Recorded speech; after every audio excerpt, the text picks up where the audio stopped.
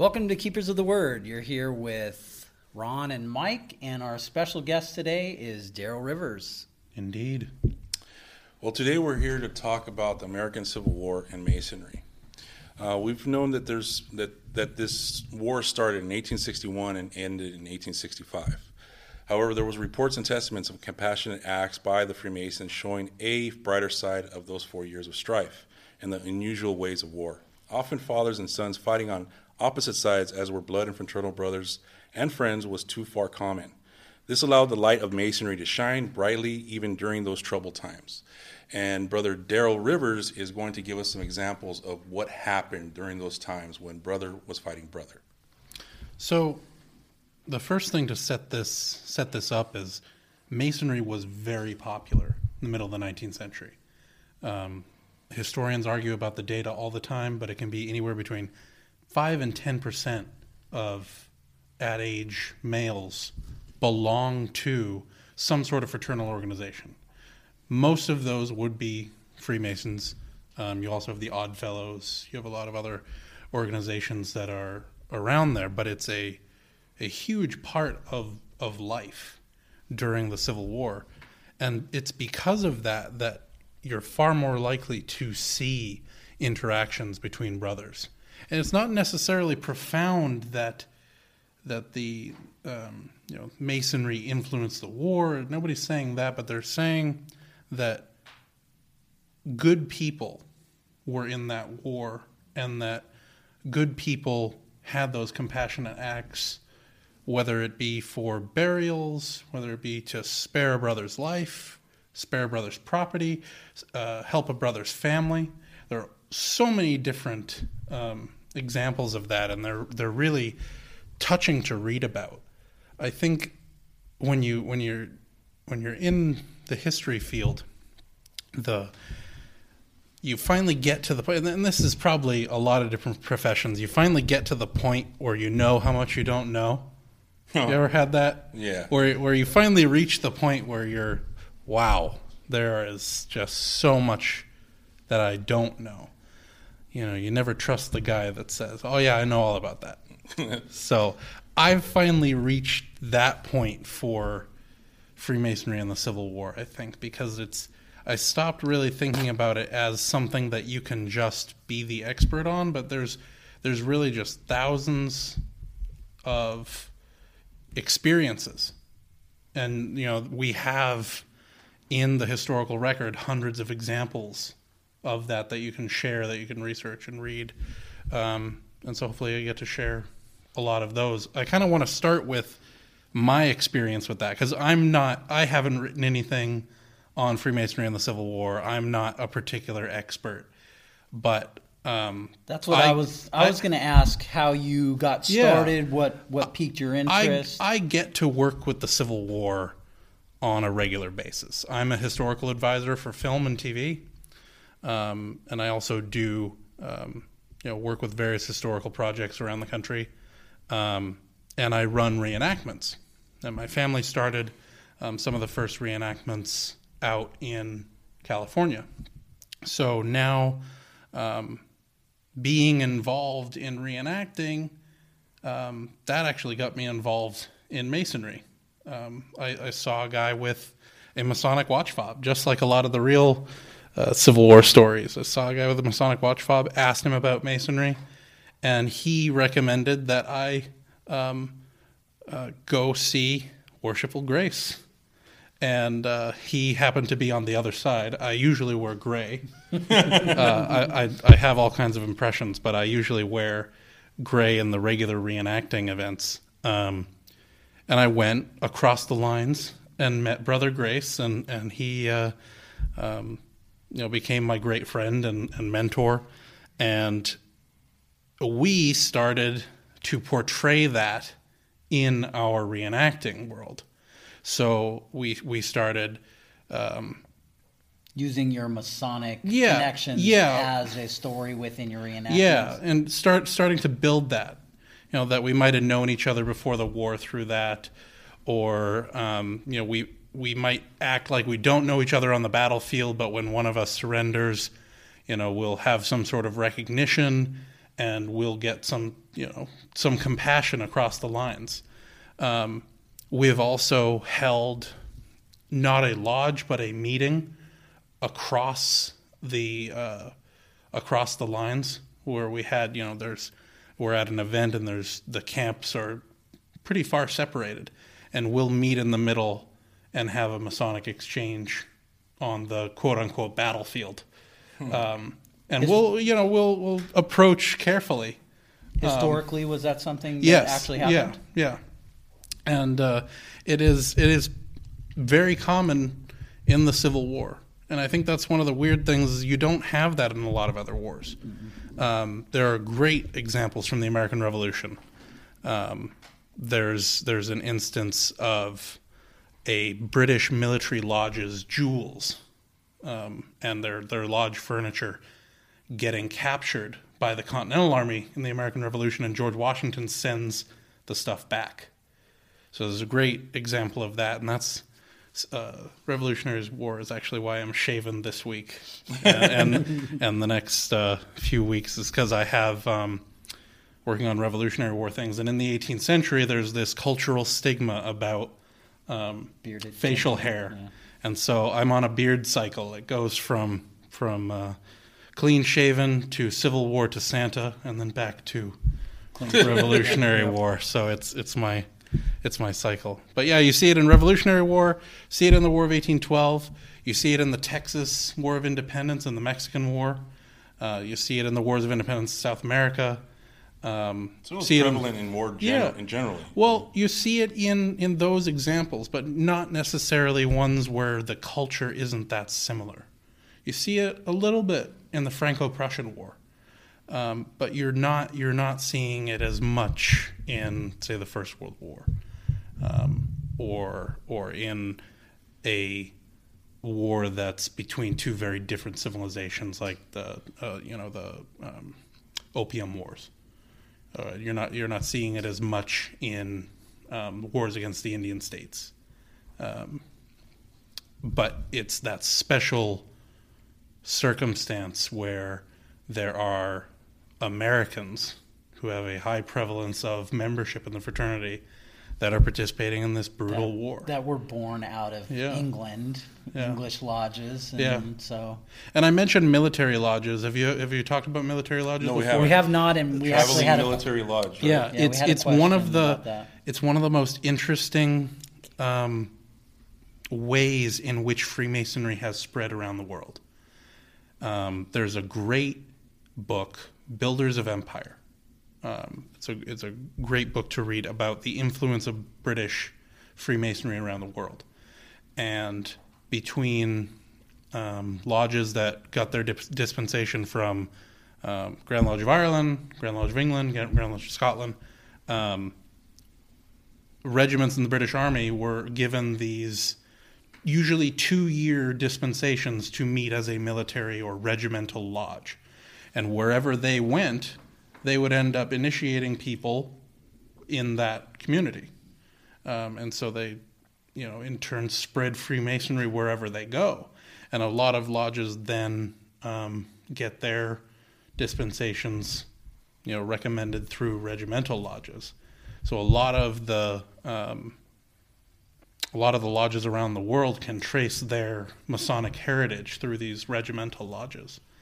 And that's actually how a lot of Masons during the Civil War get initiated, through these regimental lodges. Oh, wow. So I have a friend who was actually in Japan, I believe, Okinawa, when he joined Masonry. Wow. So his mother lodge is in Japan. Yeah, that's great. I noticed you have a couple patches right there. Is there a story behind those? So the patches, the pins, it's a long history about absolutely. So we'll talk about each one of these. So there's also one out here that I had made with the eye on it there in the middle. There are a lot of stories about recognition. Some of them are for hoping to be identified, maybe to aim your rifle a little bit further to the left.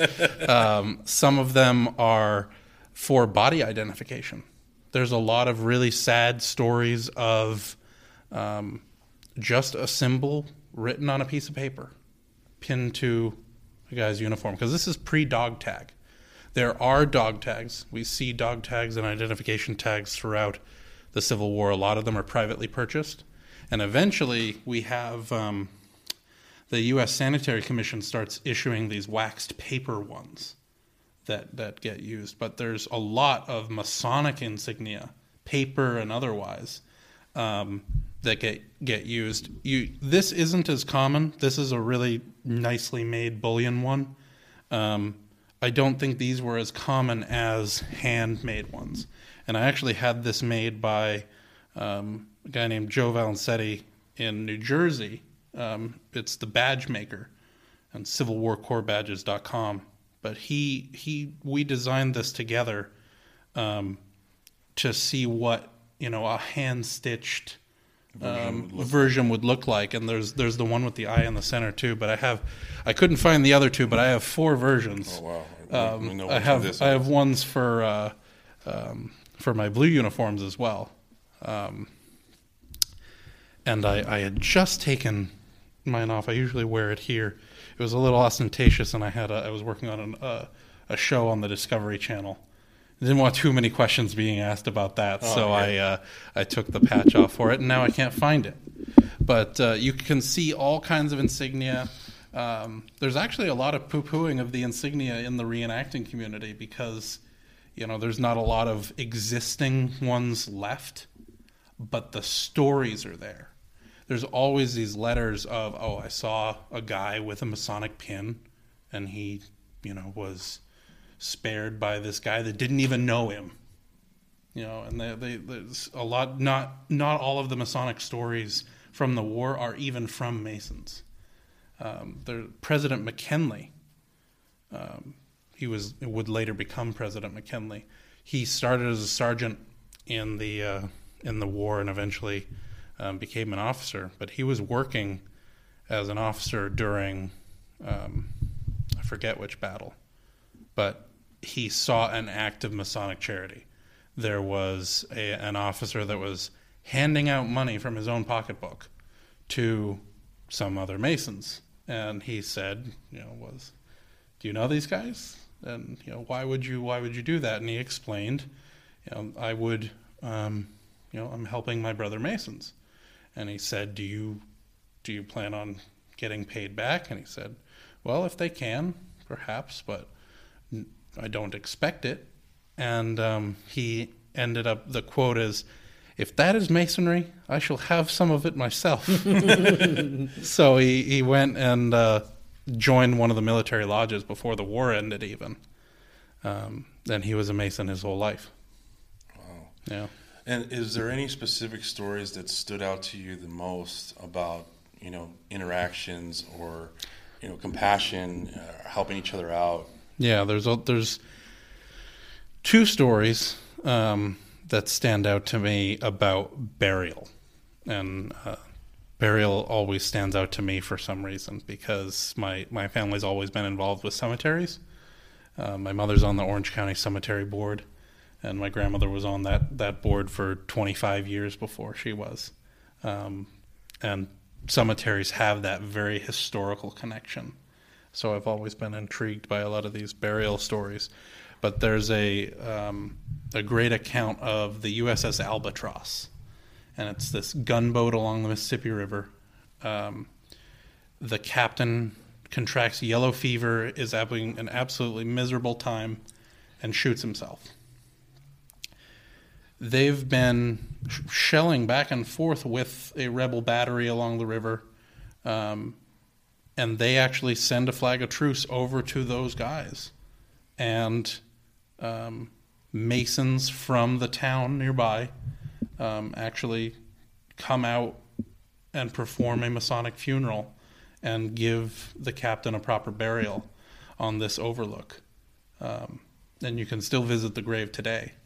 But it's that's probably one of my favorite ones that and there are some other examples too of Confederate and Union soldiers coming together to bury a fallen brother. And it's not always so simple. There's a lot of examples of men getting shot at while they're trying to do this. But there are some really compassionate stories. There's one that even is very similar off Galveston. As Galveston, Texas was under Yankee blockade. And there was a Confederate gunboat boarded another ship. The captain died during the battle, during this fight on the ship. And then they brought him, flag of truce, brought him to the shore. The lodge gave him a Masonic funeral. Wow. So there are a lot of these great stories about... So obligation really, it really does mean something. Yeah. And I think, remember that your obligation, you hear that a lot. And I feel, this is a pretty good example of how deep that goes. If you think about it, you're at war, you're getting shot at, you could die at any moment, but at some point you put all that behind you because you see a brother or you see somebody that you don't even know, some of those people you didn't even know, but you stopped everything to help, to change and make something for good. Mm-hmm. I just feel there aren't many stories like that, especially when it comes to war. And for me, the only place that I found that was in Masonry. Mm-hmm. And to me, it's very interesting that we have all these stories, but we don't have them all documented into one book. And it probably should be. And maybe that's something. Well, there is the seminal book I will recommend. And I have to talk. I'm always going to go on a tangent like this, but my favorite book is called Better Angels of Our Nature, and I think it encapsulates that this is men being good during the war, and there are a lot of examples of that. There's another book, House Undivided, which is a little bit less academic, and there are a lot more Masonic anecdotes, but I don't think it's as... A lot of them are a little dubious, and I think you have that whenever you have Masonic scholarship. People are willing to take that extra leap, and they don't really look at it as a historian. They're looking at it, this is written for brothers. But Better Angels of Our Nature, hands down, I owe most of my understanding to that book. And Obligation actually brings up a really good anecdote from that book. Is there was a Mason under court-martial, and I believe he was going to be executed. And this general gets written to by this brother, and we have his reply. And it's all about, yes, we have an obligation. That obligation is not valid when the brother is acting illegally. That we are not bound to help him beyond saving him. And there's a point where you can't help a brother, and this guy had repeated offenses. And so we have a great reply from a brother to a brother about the limits of your obligation.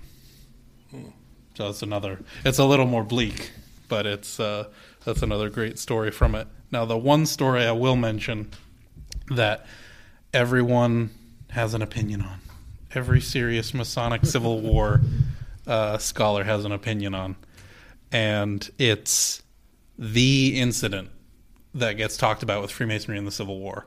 Have you seen the monument Friend to Friend in Gettysburg? No, I haven't. Okay, it's awesome. It's great. It is a monument depicting General Louis Armistead dying at Gettysburg, handing off his pocket watch with a Masonic fob to Captain Bingham, a Union soldier. It's supposed to be this Masonic compassion in the battlefield.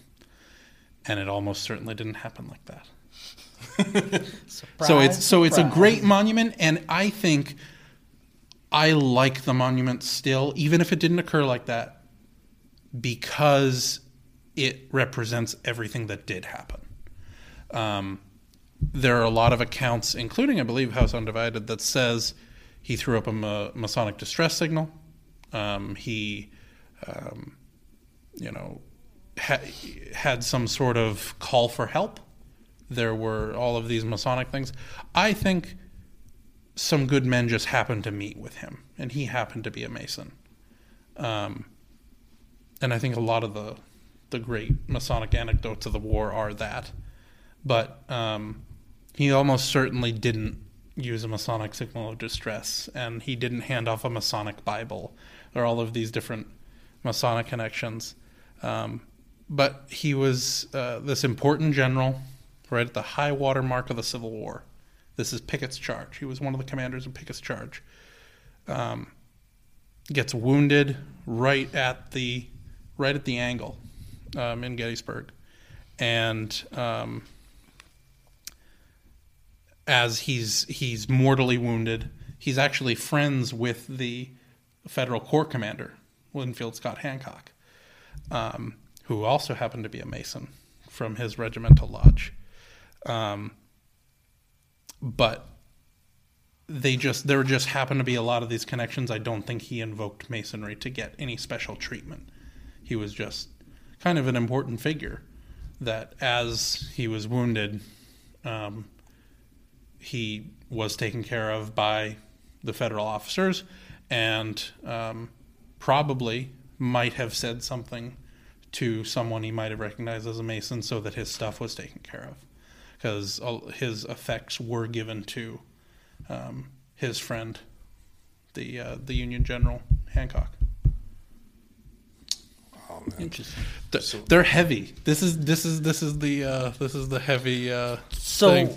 So of the stories, Yeah. do you think that there's more historical accuracies within the stories, or more anecdotal A lot of connections? a lot of these come from non-Masons. Okay. There's a lot of stories that say this guy kept talking about his mother, who was a widow. And if it's not a Mason actually trying to say that, you wouldn't. He's not making it up.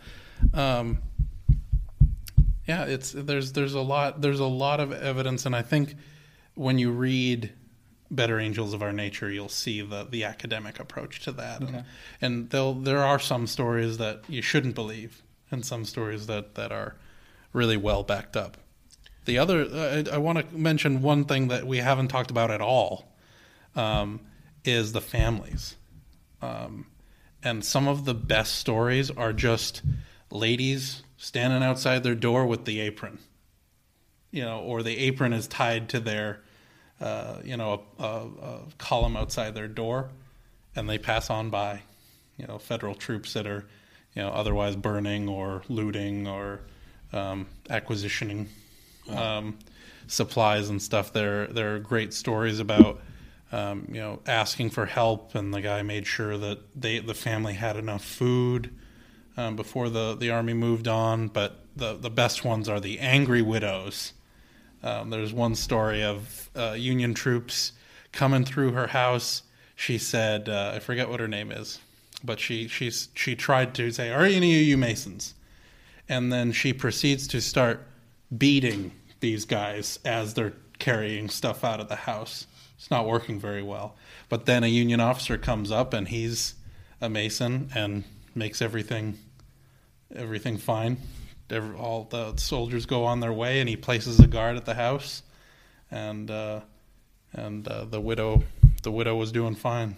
But sometimes it was just the apron pinned to the door. So clearly it was an important theme within the war that Yeah. people understood the role Yeah. of Masonry and how that And would play even out. non-Masons knew that there was this special treatment going on, even to a point where it annoyed people.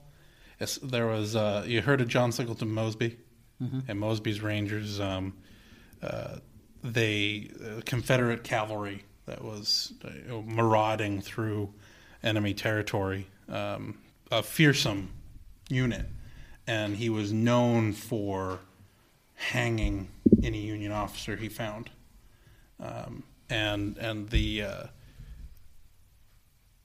of his lieutenants was a Mason, ended up asking him to spare a couple lives, and it got to the point where he was asking too much, and he said, "Remember, this is an army unit and not a Masonic lodge." Might have said it a little more coarsely than that, but I can imagine. Yeah, I mean, it is war. Yeah, there's no other way to look at it. It's war. Which, I believe that when we posted that you were going to be on, someone made mention about the fact that there were brothers on opposite sides that were actually warring.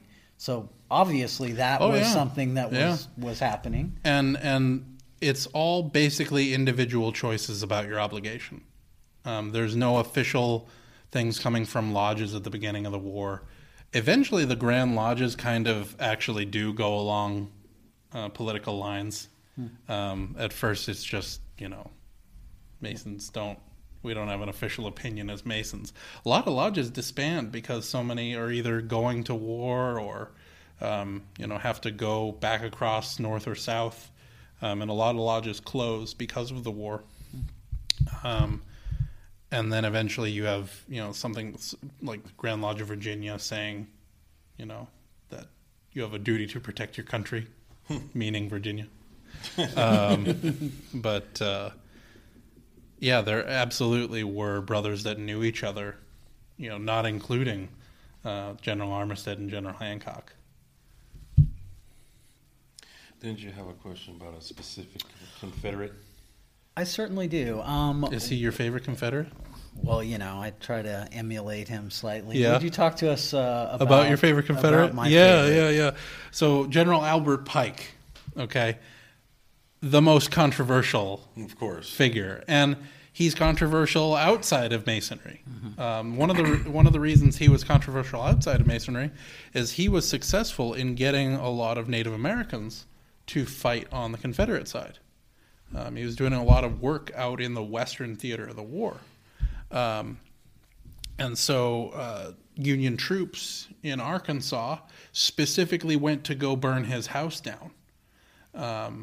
And that was known to have a huge Masonic library in it, of course. And there's Colonel Benton went and said, "That's my headquarters," and made sure that, to save that house as his own and make sure that that didn't happen. Wow. Yeah. Is there any other stories in regards to Albert Pike? Not about Pike. About Pike during the war that I have that really stand out to me. There's a lot of interesting stories about saving the jewels.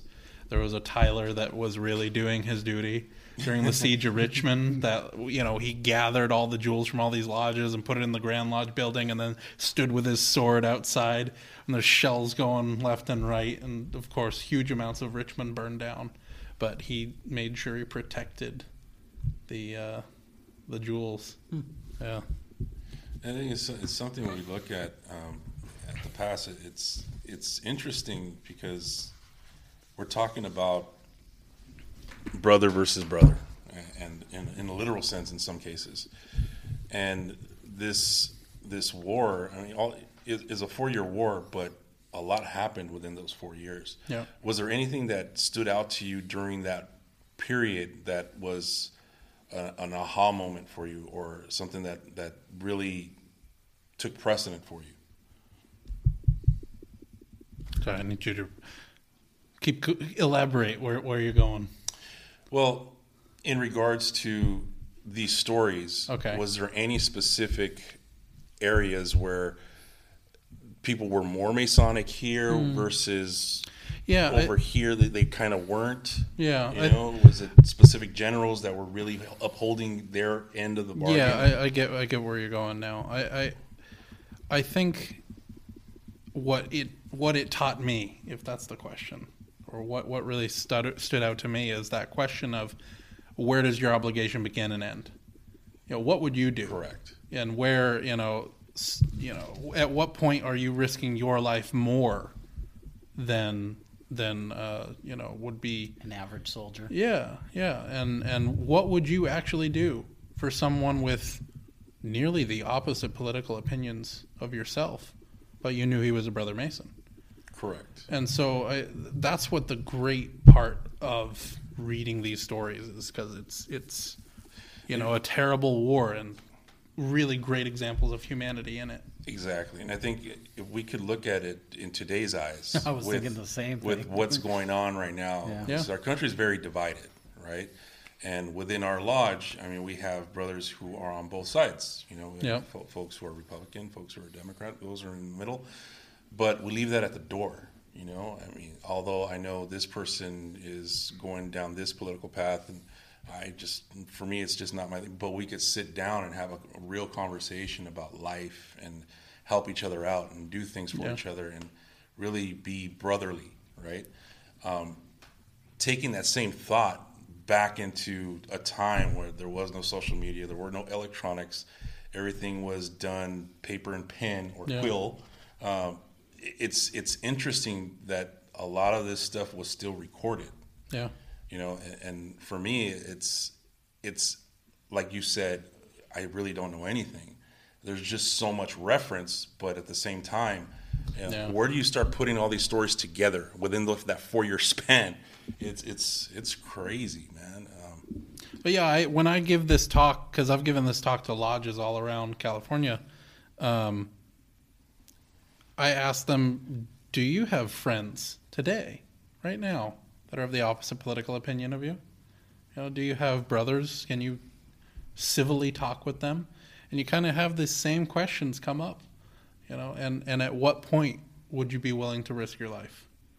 You know, and what rules are you willing to bend? Yeah. What duty is the most important to you? I think it really comes down to what does the obligation mean to you personally, and how far are you willing to take it?